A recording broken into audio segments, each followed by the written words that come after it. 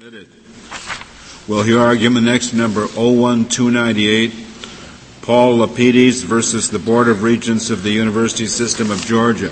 Spectators are admonished, do not talk until you get outside the courtroom. The court remains in session.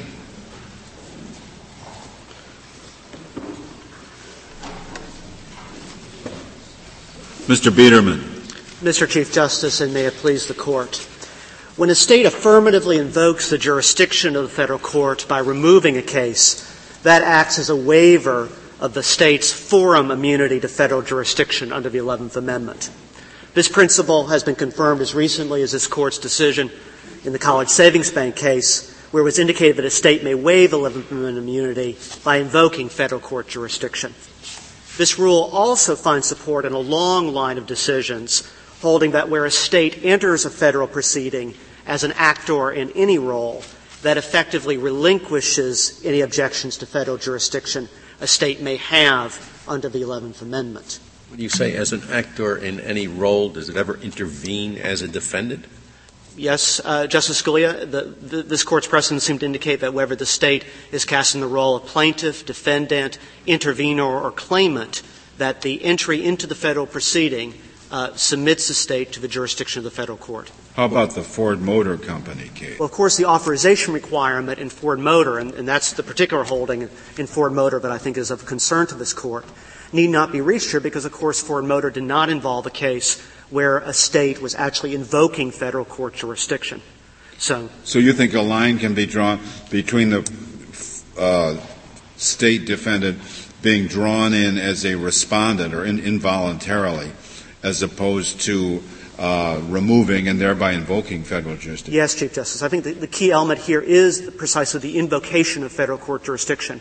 And again, this that's consistent with this Court's rulings in Gardner and in Gunter and Clark, where it's made clear that where the state actually is invoking federal court jurisdiction, the proper inquiry is not the authority of the state officer or attorney to waive 11th Amendment immunity. The proper inquiry is whether the state officer or attorney had the power to engage in litigation conduct leading to the invocation of federal court. In all those cases, they were cases in which a state really consented to have litigated against it a federal claim in a federal court.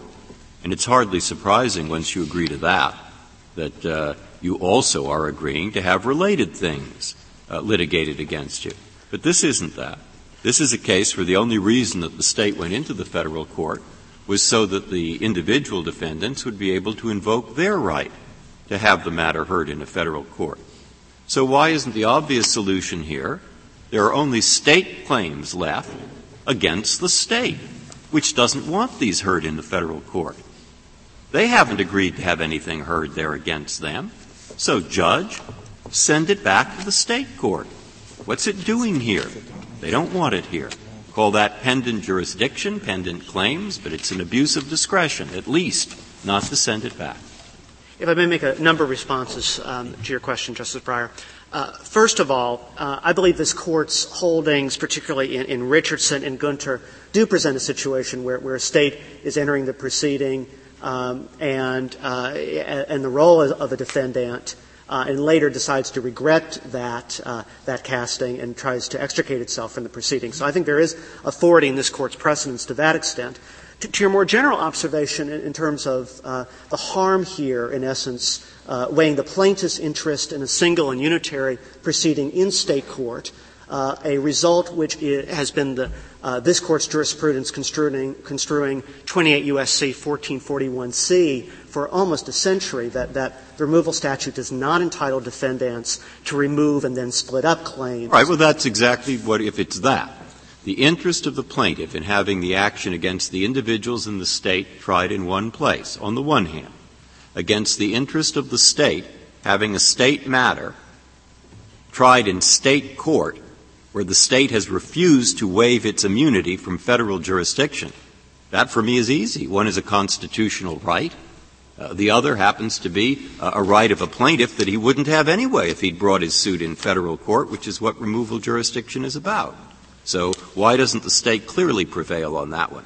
Well, Justice Breyer, again, with respect, I think the proper analysis, I think, in closely analyzing the state's professed interests in removing and claiming immunity was, first of all, to engage the expertise of federal tribunals on questions arising under Section 1983 and qualified immunity.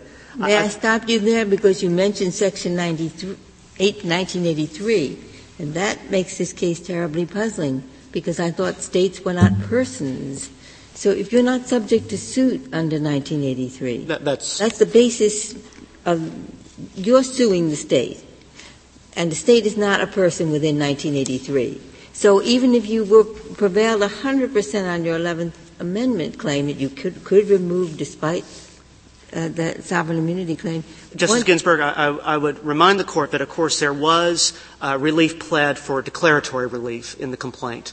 And under this Court's jurisprudence following from Will, a declaratory relief claim is properly pled in this kind of proceeding. Of course, Will says against the state. I thought a state was not a person, period, under 1983. A municipality is, a county is, but a state is not.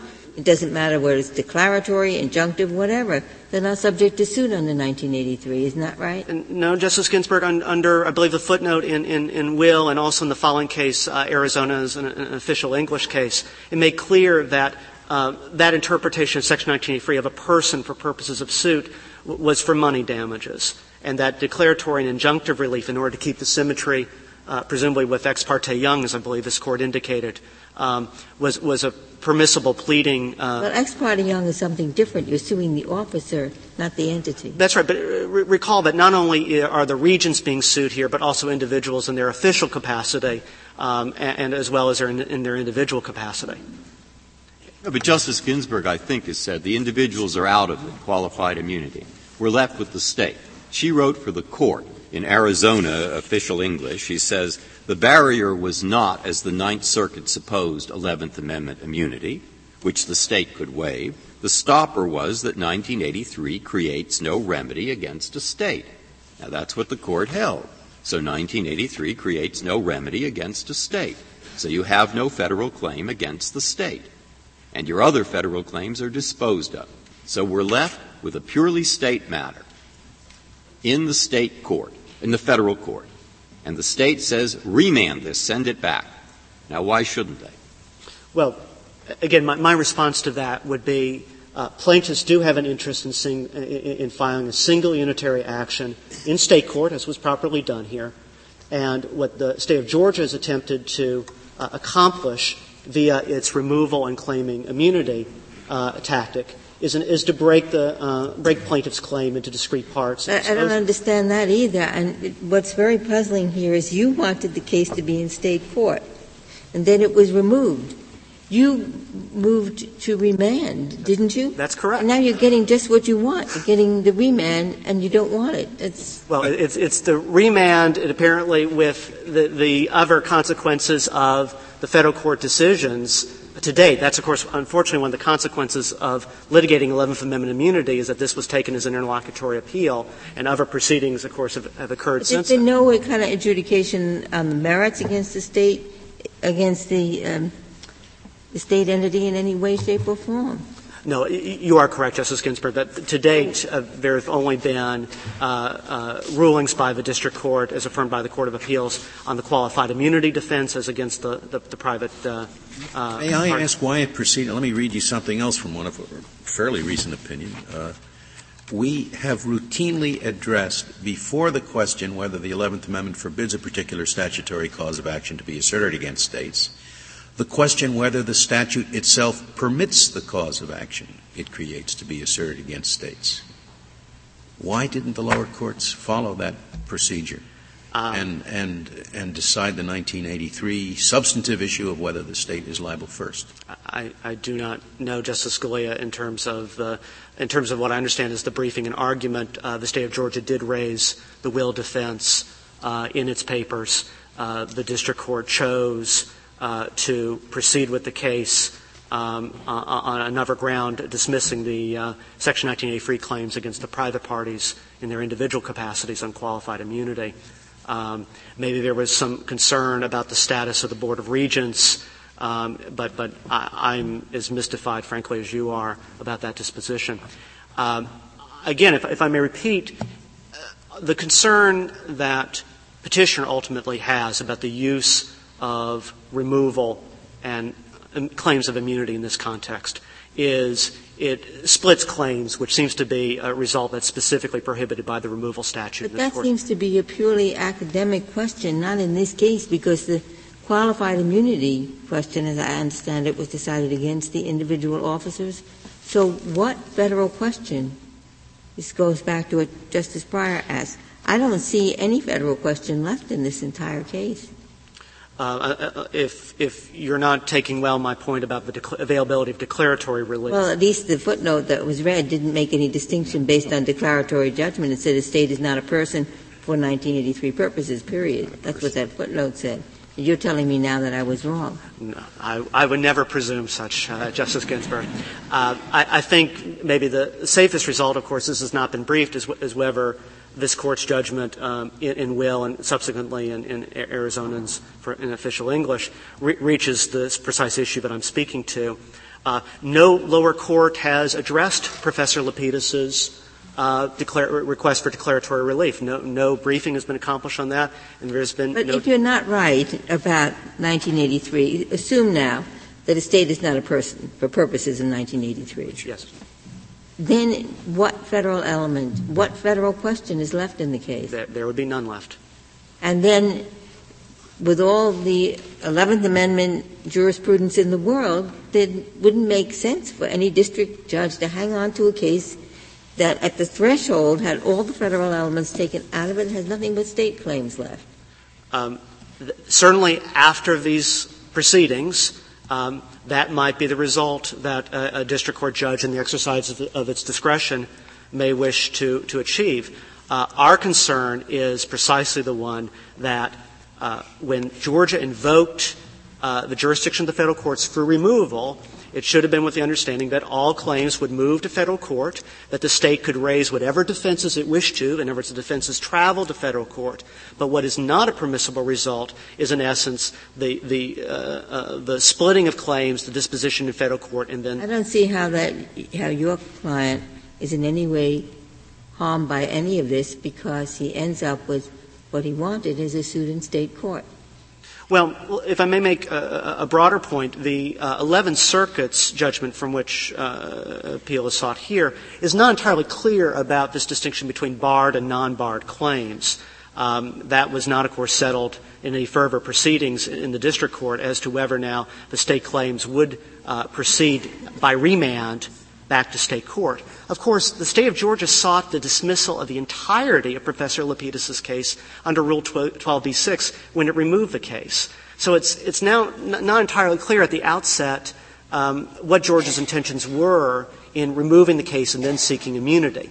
Our proposition is simply that as a matter of not only judicial efficiency, but also the integrity of the removal statute and the fair meaning and understanding of this Court's 11th Amendment jurisprudence, is that when a state invokes federal court jurisdiction of the 11th Amendment, the entire case then moves to federal court, and that the state cannot thereafter claim immunity from the jurisdiction of the federal courts in those circumstances. If the state does not have the authority, and this was an earlier question, under Ford Motor Company, to waive the state's 11th Amendment immunity via removal, the proper course should have been in this case simply to find the removal was void ab initio and have the entire matter remanded. But that's the end result you're getting. You're getting a remand, and you want to have a different kind of label put on it. But the bottom line is you wanted a suit in state court. That was removed. There's no federal element left. I can't imagine a district judge who wouldn't hang on to such a case. Well, again, I would not presume to anticipate the future proceedings, and that may. Well, your legal position is basically that a state should not be able to talk out of both sides of its mouth, I guess. It should not be able to remove and then, when it gets to federal court, claim 11th Amendment immunity. Now, how much of that argument is still valid after what's happened in this case, I'm not sure.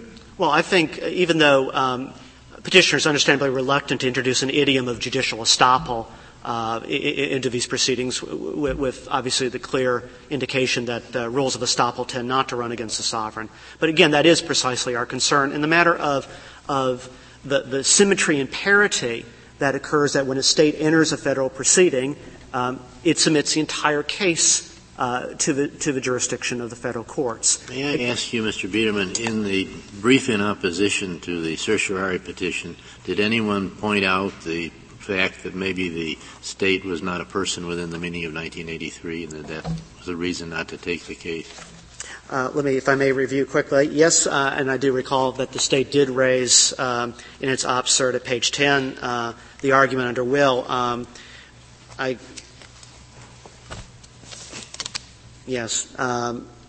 They do opine that Will would act against the claims raised for monetary relief by petitioners here. It only has to monetary relief. I would not want to put that gloss on the state's. I'm reading just an isolated passage on page 10 of their op cert. That is, in essence, the open question. If I could return, Chief Justice Rehnquist, to your observation.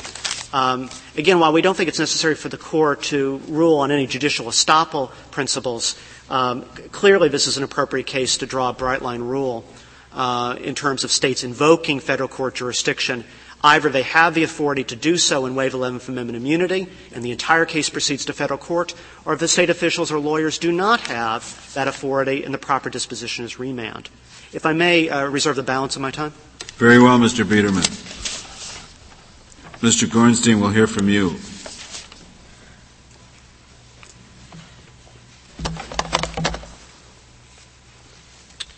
Mr. Chief Justice, and may it please the Court, for 4 reasons, a state's removal of a case to federal court waives its forum immunity, permitting adjudication of the claims against the state in federal. Explain to me whether we've ever bifurcated forum immunity from immunity from suit. Do we treat the two differently? They are both protections that are afforded by the 11th Amendment. Certainly, the state has both of those rights under the 11th Amendment, but the question is the state can waive one without waiving the other, and that's what it did here by selecting a federal forum for the adjudication of the claim.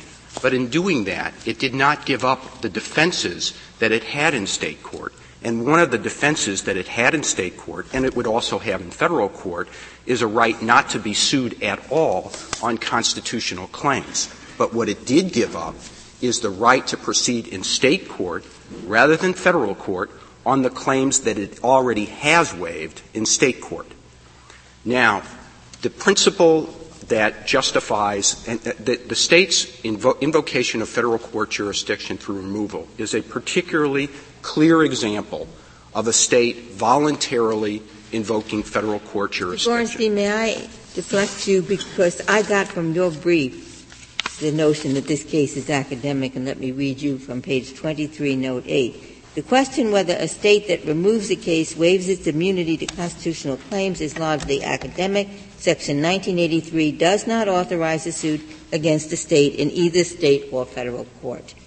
It seems to me that you were telling us in that footnote that whatever is said about the removal, this case goes because the state is not subject to 1983. To the extent that there are constitutional claims against the state, that's correct. To the extent that there are state law claims against the state, that is not correct, because the state has waived its forum immunity with respect to the state law claims. Would a district judge be acting reasonably to hold on to a case that has no federal claim that involves the State Tort Claims Act? Like those are the state claims are under the state's own Tort Claims Act, like the Federal Tort Claims Act. Could a federal judge justify sitting to adjudicate a case against the state under the state's Tort Claims Act? Justice Ginsburg, that would be a question for the exercise of the district court's discretion under the supplemental jurisdiction grounds. That certainly if all the federal claims were out of the case, one ground for remanding the rest of the cases under the supplemental jurisdiction statute would be present.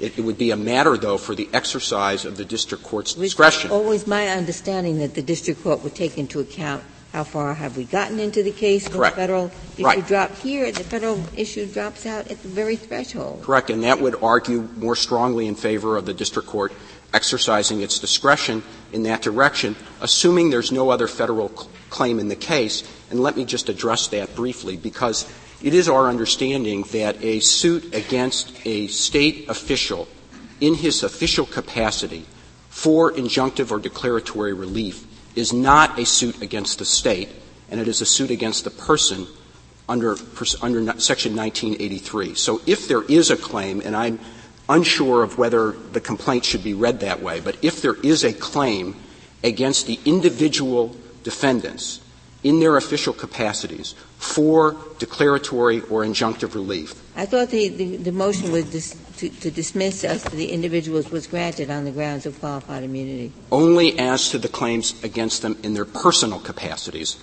not with respect to the claims against them in their official capacities. So that claim, if it was there to start with, it's still there.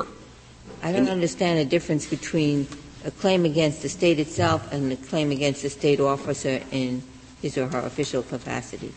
Because the distinction that the court drew traces its origins to Ex parte Young, that is a suit against the officer in his official capacity. There's no allegation that he's done anything in violation of state law. And you are not trying to get Mr. Lapides, as I understand it, wants a money judgment. I think it's largely true that he wants a money judgment, but there is one allegation in his complaint upon which he relies in saying that he's also seeking declaratory relief against an individual officer in his official capacity. That's like suing the state. In other words, there is a claim under 1983. A state is a person.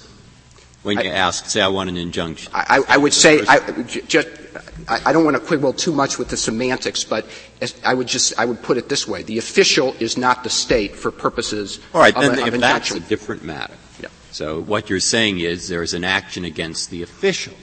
All right, that's not the issue, because they dismissed all the claims against the official. No, they did not. So there's still an action left against the official. If it was ever there, Okay. Justice Breyer, it's still there. If that's so, how could it not be an abuse of discretion? Assuming if that's even there, how could it not be an abuse of discretion to refuse to send this back to the state? Again, if you purely state matter, and I'm not overwhelmingly far out, I think, in this area, but I don't really see why the state here wouldn't have a right to have it sent back on the ground. It would. Well, again, abuse of discretion. It wouldn't have a right to have the case sent back. Why not? Because it's a matter for the district court. There is an abuse of discretion. And what I would say, and that would be the question, whether there is an abuse of discretion. And why not? And the reason, I don't want to argue that part of the case too much, but the reason would be if there are still federal law claims against 1983 games against the individuals, and they arise out of a common nucleus of operative facts with the claims against the state, then it would still be fair to try those claims in federal court because the state made a voluntary choice to bring this case into federal court. It had an option to leave the entire suit in state court if it wanted to. It exercised the option to bring the case into federal court. Now, once it did that, under federal law, the federal consequence of that is that a federal court has authority to adjudicate the very claims that the state has brought there. And the principle that saying that it's a different case because the state removed it than it would have been if the same factual circumstance had occurred in the case originally brought in the district court? I am, Mr. Chief Justice, because under this court's decision in Pennhurst, if a plaintiff files a suit in federal court that includes both federal law claims and state law claims, the state law claims against the state have to be dismissed under Pennhurst. But the situation is different. This plaintiff did just what the Pennhurst opinion suggested that he should do, which is to file his claims against the state under state law in state court. And with that, he added his federal law claims so that he could have a single lawsuit filed in a single forum. Now, what the removal statute says is that there's only can be removal if you get the consent of all the parties to the removal of the entire case. the removal statute does not allow for state court defendants to divide up a single case or controversy into two different cases in two different forums, and the state is effectively seeking to accomplish that goal. Now, it says it needs to do that because it wants to get the benefit of a federal forum for its state employees. But just because the state has a difficult choice to make about whether to remove a case to federal court or not doesn't mean its decision to bring the case to federal court isn't voluntary. It's still a voluntary decision to bring the case to federal court. It's also a little surprising to hear the state say that it needs to have a federal forum for its state officials on federal law issues when the state has repeatedly and successfully argued to this court that state courts are fully competent and just as competent as federal courts to adjudicate federal law issues. And it's particularly surprising that the state thinks it's in the state's interest for its employees to get an interlocutory appeal in federal court when the state's own policy is that they aren't entitled to an interlocutory appeal. Well, the state is certainly entitled to make a tactical judgment. It certainly is. Better off in federal court than it is in state court. It absolutely is, Mr. Chief Justice, and all we are saying is once it does that, then it has to accept the consequences of that choice, which is that the federal court then has authority to adjudicate the entire case that has been brought before it. I wanted to say a word about the Ford Motor Company case because in the Ford Motor Company case, the court did deem state law authority to consent to be the critical issue. But all other decisions in which the court has addressed the invocation issue, the court has held that an individual, when a state invokes federal court jurisdiction, it waives immunity as a matter of federal law. Thank you, Mr. Gornstein. Ms. Orland, we'll hear from you.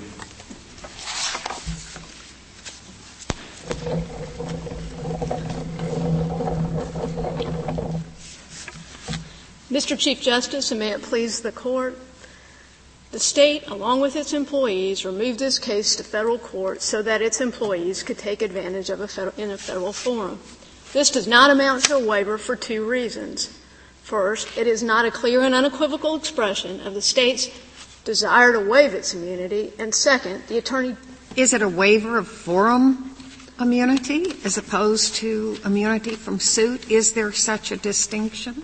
Your Honor, this Court has never made such a distinction, and the first I've ever heard of the concept of forum immunity being parceled out from the rest of the immunity was in this case. Apparently, there was a recognition at some point by the petitioner in this case that federal claims would be barred even in state court, and then they've come up with this forum immunity concept. The concept has been around.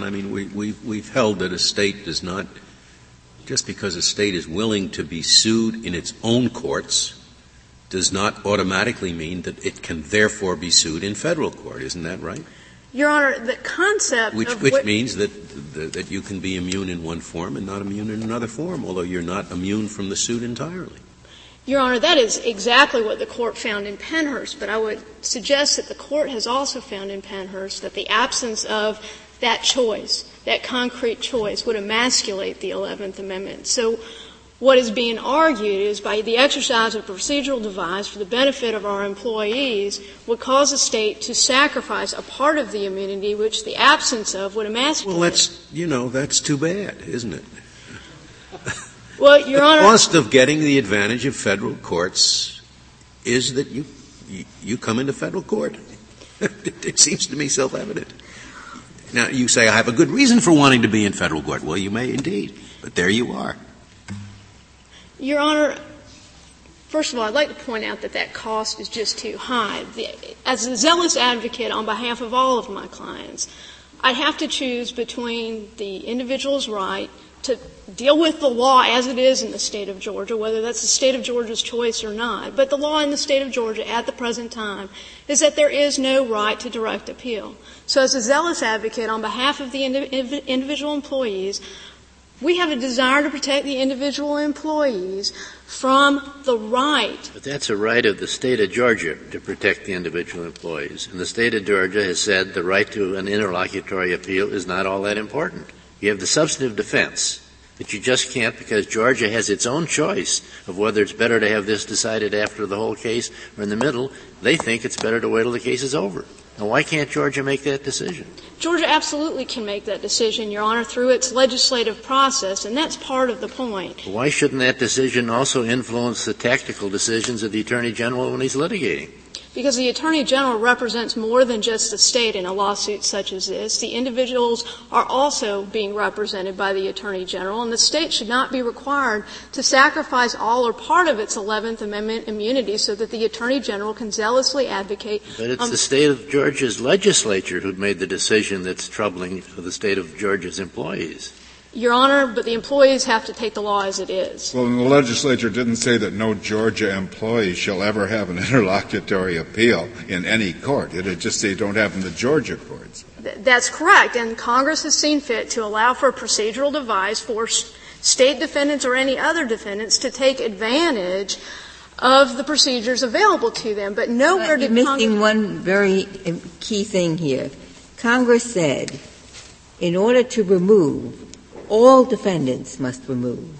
Those officers could not have removed on their own. They had to have the state's consent. And for the state, after consenting, say, oh, we're going to accommodate you, we'll join in the removal. But as soon as we get there, we're going to come out. It seems to me that is just the clearest end run around Congress's direction that all defendants have to join in the removal petition.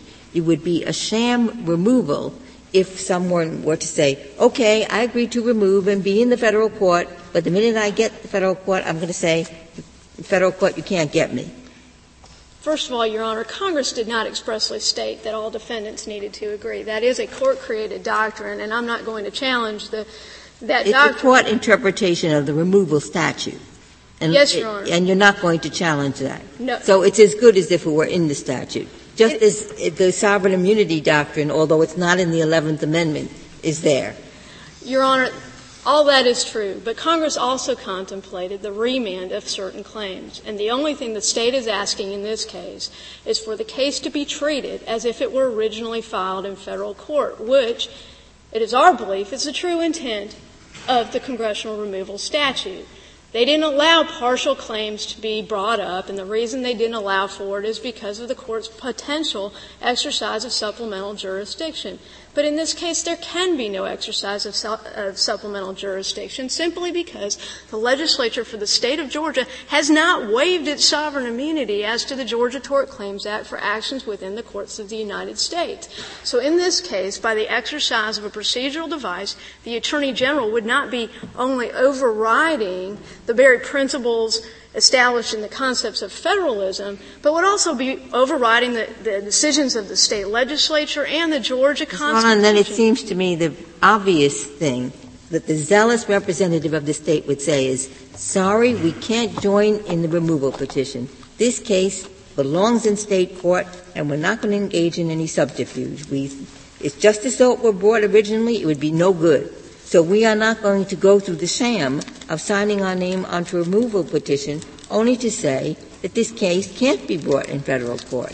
If the state were zealous in its position that only the state court can adjudicate this, it had no business signing on to any removal petition. Your Honor, I understand the concerns of the court regarding the concept of saying we're going to federal court, but no, we're not.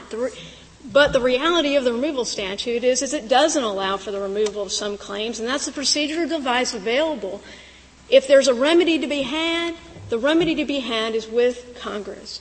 If there's a problem with the removal statute not allowing certain claims to be brought in federal court, therefore the whole case can't be removed. Nothing wrong with the statute. It says all defendants have to join in the removal, and the removal has to be. It seems to me that the state of Georgia really is playing rather fast and loose with the federal court when it says, we're going to bring this to accommodate two people who couldn't do it on their own. It seems to me that the case on Georgia's own theory is non-removable from day one, and that's the position that Georgia should have taken. This is not a case for a federal court. Then by very virtue of a sham joinder of the state, in a case, which in this case arguably was done by suing the state under 1983, and further by attempting to sue the state for which there has been no waiver of sovereign immunity as to defamation of libel, a plaintiff can shamelessly decide that individuals won't be entitled to. Plaintiff in this case wanted to be in the state court. It's the state that says federal court. So you can't, that's why this case is so puzzling, because it's the plaintiff who wants to be in the federal court, in the state court. And the state wants to take it into the federal court. It really is something that only a lawyer could conceive. Your Honor, I think that the problem here is that by virtue of 1983 litigation, individual employees get sued. And it does create sort of a quandary of issues, because the individuals have a desire, quite understandably, I'm sure, to get the case resolved. But you're asking for a broader principle, which it may well be that in its application to your case, there's some justification. We can understand why the state wanted to go into federal court. But what you're asking for is the general principle that by coming into federal court, you do not waive state sovereign immunity. And that general principle would have applied even if you had been the only defendant in the state court. And you removed to federal court, and then having gotten into the federal court, you moved to dismiss on grounds of sovereign immunity, which is absurd. Your Honor, I would agree it's absurd, and that type of behavior could be sanctioned by the court. If a lawyer is going to play those kinds of games, it is certainly within the district court's province to sanction ill behavior, and that's what is being alleged that we did. But what I would point out is on what grounds would you sanction the behavior if you're saying that it's lawful? I don't understand that. Your Honor, Your counsel, you have exercised every right that we can give you under the law. We're now sanctioning you for doing that. I don't understand that. I'm sorry if I misspoke. If a lawyer is going to remove a case and do it for the purposes of delay or some other misconceived purpose. Lawyers do all sorts of things for the purposes of delay. And it's improper. I'm not sure it is. I think in many cases, an attorney will look at two different choices, particularly if you're a defendant, and you'll choose the thing that will delay the case's final resolution. When there's nothing improper about that. There's nothing improper about that, but in the scenario that if it is improper, if it is determined that there is some attempt to elongate litigation for an improper purpose, the court has the discretion to sanction that behavior. Moreover, Congress has the ability to change. They're not elongating the case. They're trying to terminate it in a hurry in this particular. And I just don't understand how that could possibly be sanctionable conduct if we say it's a proper usage of the removal statute and it doesn't waive sovereign immunity. They'll do it all the time. I'm not saying we did anything improper. I'm saying that in the event that somebody did do something improper, that's sanctionable. Yeah, but the question is whether this particular maneuver is authorized by law or not. And if it's authorized by law, it surely isn't improper. Indeed, it would be improper not to take advantage of it. You should be sanctioned as incompetent counsel. Hence the quandary of being a state litigator, Your Honor, and that's exactly the point. We have several clients here. The Attorney General's office represents the individuals as well as the state entity on both state and federal claims.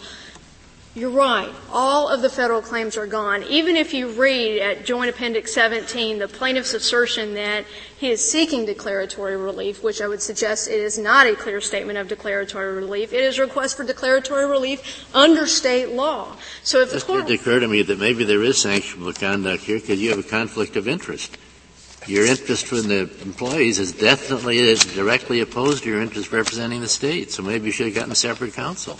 Well, Your Honor, in fact, at some point in this litigation we did. But at the initial point of the removal, there was no reason to. And I think this goes to Justice Kennedy's concurrence in Wisconsin, which is if the state is going to be placed in some tactical disadvantage, this rule should not be adopted. The tactical disadvantage in this case is quite simple.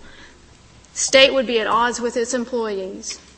The state would not be in a position where there is no 11th Amendment protection as to some claims, perhaps or hasn't been decided yet for ADA Title II claims, to have a federal court be the first to adjudicate those types of issues and have the fastest course to this court for a determination. The state would be at odds with its employees because the employees want an interlocutory appeal and they can't get it in the state court? Yes, Your Honor. That sort of thing arises frequently. Do you move for a change of venue or not in a particular case where you've got multiple defendants? And as Justice Stevens says, perhaps a lawyer ought not to have multiple defendants if they're going to have different approaches to the thing. Well, Your Honor, I think that's exactly the point here, and also the point as to why the Attorney General, as the litigator on behalf of the state and its employees, should not be in a position to make a decision as to waiver. That's why it goes with the legislature. I'm sorry, Your Honor. So many times, but is it your position that the general rule should be that removal waives the state's sovereign immunity, but there should be an exception when there's a good reason because of a conflict of interest? Or is your position is that it will never waive sovereign immunity? Your Honor, the only time that it could waive sovereign immunity is if the state legislature says, I authorize the Attorney General. Absent a state legislature, you're arguing for a general rule, not just for a rule that will protect you in this particular case. That is correct. Okay. The general rule, my goodness, suppose the state comes in and they have 4 claims and they say, I have a great idea. I'm going to get this claim litigated over here in the federal court, and there are 3 related claims. It's a bankruptcy matter, for example, and they just pick and choose. I mean, normally when you have waiver in constitutional law, say the Fifth Amendment, you start waiving answers to one question, and related questions are going to be waived too. Well, Your Honor, and that's exactly the point, is there is no clear statement of waiver here by Congress or the state legislature. I don't think you can just pick and choose a waiver. All right, well, but Justice Stevens' question is you're arguing for a general principle that they don't waive anything. Is that right? They come into federal court. Why did they do it? They came into federal court in all these other cases because there was a claim they wanted litigated, either for them or against them, the state. I would have thought they would at least have waived all related matters. Your Honor, in all the cases relied upon by the petitioner where the state has come into federal court, the court's first inquiry was whether the 11th Amendment applied. In all of those cases, the court first found that the 11th Amendment simply was inapplicable. When the state is acting as a plaintiff or in any form or fashion or entering as a party, it's not a suit commenced or prosecuted against the state. The petitioner in this case conceded that the act of removal does not translate the state from a defendant to a plaintiff, yet they are asserting that the cases where the state has entered in as a plaintiff somehow are applicable, and they are not applicable. But on your theory, even if the state had come in as a plaintiff in the first place, you would have sovereign immunity, wouldn't you? Because the legislature hasn't waived it. Your Honor, the 11th Amendment would just simply be inapplicable if the state entered as a plaintiff. I thought you were claiming sovereign immunity. I mean, sovereign immunity today is something broader than the strict terms of the 11th Amendment, and I thought you were making the full claim. Your Honor, I'm sorry, I'm baffled, but I think that well, I have had that problem too in some of the prior cases, but I haven't agreed with them, but I have to accept what they are. And the principle of sovereign immunity is a principle today that is not limited by the strict terms of the 11th Amendment.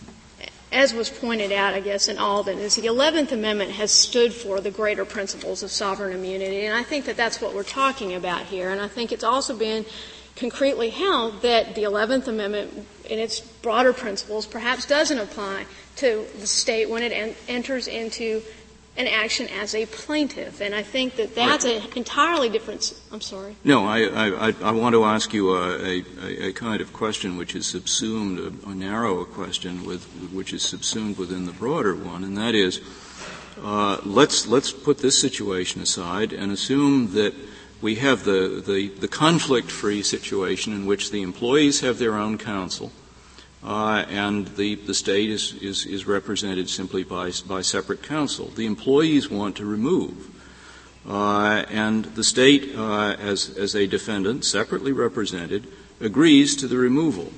On your theory, as I understand it, the state would still be able, at a later time, to claim its immunity, because the legislature had not authorized that removal. Is that correct? It's not that the legislature hasn't authorized the removal. It's that the legislature hasn't authorized a waiver of the state's immunity. All right. And so in that particular case that I posed to you, in which we have separately represented defendants, the state consents to the removal, the state still would not have lost its immunity by consenting to the removal. No, it would not, Your Honor. And All right. Now, in that situation, then, how do you answer the argument that came up in the briefs that would give the state the opportunity to sit back and see how things go? And if the case turns out well for them, they can claim the judgment.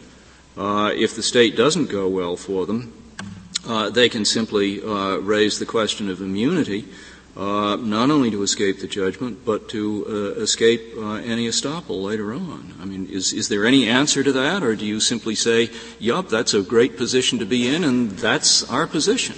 Well, Your Honor, first of all, I would say that is a different situation. Obviously, the Court knows that. But this Court's jurisprudence is consistent with the state being able to assert its 11th Amendment immunity at any time. The Court has not differed from that jurisprudence. But what I would point out in this case is the state was very upfront from the beginning. This wasn't a... No, I'm not talking about this situation. I'm talking about where your position leads us. And I take it that your position does lead us to the sort of the options that I've just described. Your Honor, it does. And I think that would be consistent with this Court's jurisprudence. But at the same time, I would suggest that the state has a vested interest in not going to trial at all. So I would suggest that since forward, there probably haven't been a lot of situations where the state has been in a position of litigating a case to the end, and it hasn't come up since forward. So I think that that's fairly significant. Ms. Arlen, what if your state attorney general brings suit in federal court? Then the 11th Amendment simply doesn't apply. Why? He has no authority to waive sovereign immunity, you say. There's no waiver of sovereign immunity. What about a counterclaim by the defendant? There's no dipping into the state's pocket. The counterclaim can go as far as the defense. This Court has repeatedly found that an entry into a form or the beginning of suit allows the party being sued to defend against a claim. But that's not the same as dipping into the state's pocket. What the petitioner is alleging is that somehow the bifurcation of cases is an unheard of result, and that it should be exchanged for the state's. Thank you.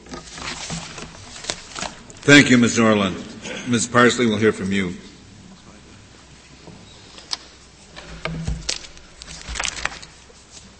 Thank you, Mr. Chief Justice, and may it please the Court.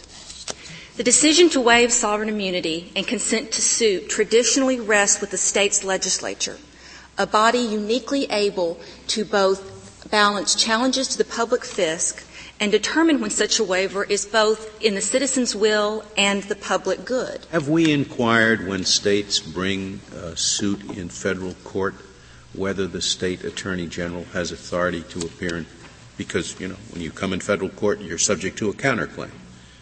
Have we asked district judges to inquire whether the state attorney general has authority to waive sovereign immunity? No, Your Honor, the Court has not. We have not, and is it your position that as soon as a counterclaim is filed, the whole suit has to be dismissed, or what happens then? No, Your Honor, our position would be that as to the specific compulsory counterclaim that may be litigated against the state as a plaintiff, that is permissible to the extent of the race. In other words, when the state comes in as a plaintiff... Excuse me, to the extent, I didn't hear the word. The race, the subject matter of the litigation. So you say the attorney general, even though he has no power to waive state sovereign immunity, can achieve a waiver of state sovereign immunity by bringing suit which is subject to a compulsory counterclaim. He does have the authority to represent the state, and presumably he has the authority also by the legislature to bring the cause of action that he is asserting with the state as a plaintiff. So the same here. When he doesn't have authority to waive sovereign immunity, but he has authority to remove to federal court. And if that results in a waiver of sovereign immunity, so be it. But the two are specifically different, because as a defendant, you're looking at this, it would be an implied waiver as opposed to an express waiver. As a plaintiff, even the U.S. it has been admitted, they are also subject to waiver for compulsory counterclaims to the extent of the race. It has been. Why isn't that an implied waiver too? The state brings suit in federal court is subject to a counterclaim. And you're saying that the state is subject to adjudication of that counterclaim. Now, there's no express waiver there. It's just an implied waiver from bringing the action in federal court. Why isn't removal the same? Well, that is the situation that occurred in Gardner, Your Honor, for the proof of claim instance for bankruptcy litigation. And that is so it is not, and it's not been seen as an implied waiver because the state has put in issue the race and the subject matter of the litigation.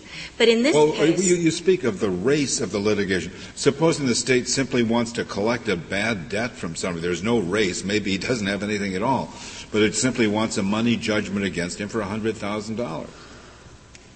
Yes, Your Honor, that would be. Then the state would be able. There's no race there. But it is the subject matter of the litigation. That would be what the state would be adjudicating. In this instant, what distinguishes it is that the state is not transformed from a defendant to a plaintiff when it removes to federal court. And the literal text of the 11th Amendment proscribes cases prosecuted against a state. What happens under state law, say in Texas, if it's a tort action, it's against the state, everybody in your office thinks that there is no sovereign immunity, but just before the jury's about to come in, somebody dredges up a statute and says, oh, my God, we had sovereign immunity. We forgot to make the defense. The Texas Supreme Court has held that sovereign immunity is subject matter jurisdiction. And so in other words, you can come in Texas, the jury's about to come in, you're just about to lose the case, the last minute you discover this defense, and they'll dismiss the case? That actually, to my knowledge, has not happened yet. That case was decided only a couple of years ago. You wouldn't say you'd waived it? No, we would not assert that we have waived it. I know you wouldn't assert that. I just wonder what the judge in Texas. We would hope the judge would agree with us. But that is, you put your finger on the point that people dislike about sovereign immunity. It does give the state superior rights in some instances to other litigants, but that is because the state is a sovereign, just like the U.S. is a sovereign. I don't object to that. I object to dog in the manger. I mean, to say one thing and then say another thing. And here's the state saying, I want to be in federal court, and gets there, and the state says, I don't want to be in federal court. I mean, that's what I object to. Well, you can have all the sovereign immunity you want, just decide whether you want it or don't want it. And all we're really asking for, Justice Scalia, is to have the same defenses that would be available to us if the plaintiff had chosen to file the lawsuit in federal court. We are just employing a procedural device to bring us into federal court so that we can adjudicate the claims of our employees, and that if we have defenses, they can be heard. Well, they could be adjudicated in state court, couldn't they? The federal issues? They could be adjudicated in state court. What they don't like here is no interlocutory appeal, I gather. Yes, that is. Well, that's the state's own fault. I mean, the state could have an interlocutory appeal if it chose to do so, couldn't it? They could, but in the Johnson case, of course, this court stated that the state courts do not have to have a parallel system similar to the federal courts. I take it the state of Texas is not asserting that its courts are less capable of interpreting federal law than federal courts? Not at all, Justice Kennedy, not at all. And we don't mean any disrespect in that requirement. In fact, you prefer your interpretation of federal law, don't you? Well, it seems to me everything that you've said leads to the conclusion that this was a non-removable case from day one, and that the state should not have joined that removal petition. Actually, we do not agree with that, because there's no clear statement in the removal statute indicating that the state would have waived its immunity had it removed. Also, there's no Section 5 power on behalf of Congress to actually abrogate the state's immunity. So I don't get it at all. If the state is immune from the suit in the federal court, then it seems to me it follows it has no authority to remove the case to the federal court. It can't initiate action. It can't say, federal court, hear this case, and then say, federal court, you don't have power to hear it. It seems the two to go together. If the state is not amenable to suit in federal court, the state is not positioned to remove the case to federal court. But that would be similar to the argument they made in Schacht, in that you cannot remove a case with barred claims. The removal statute does not prohibit the states from removing statute of limitations is a defense. You're saying that the state has not consented to suit.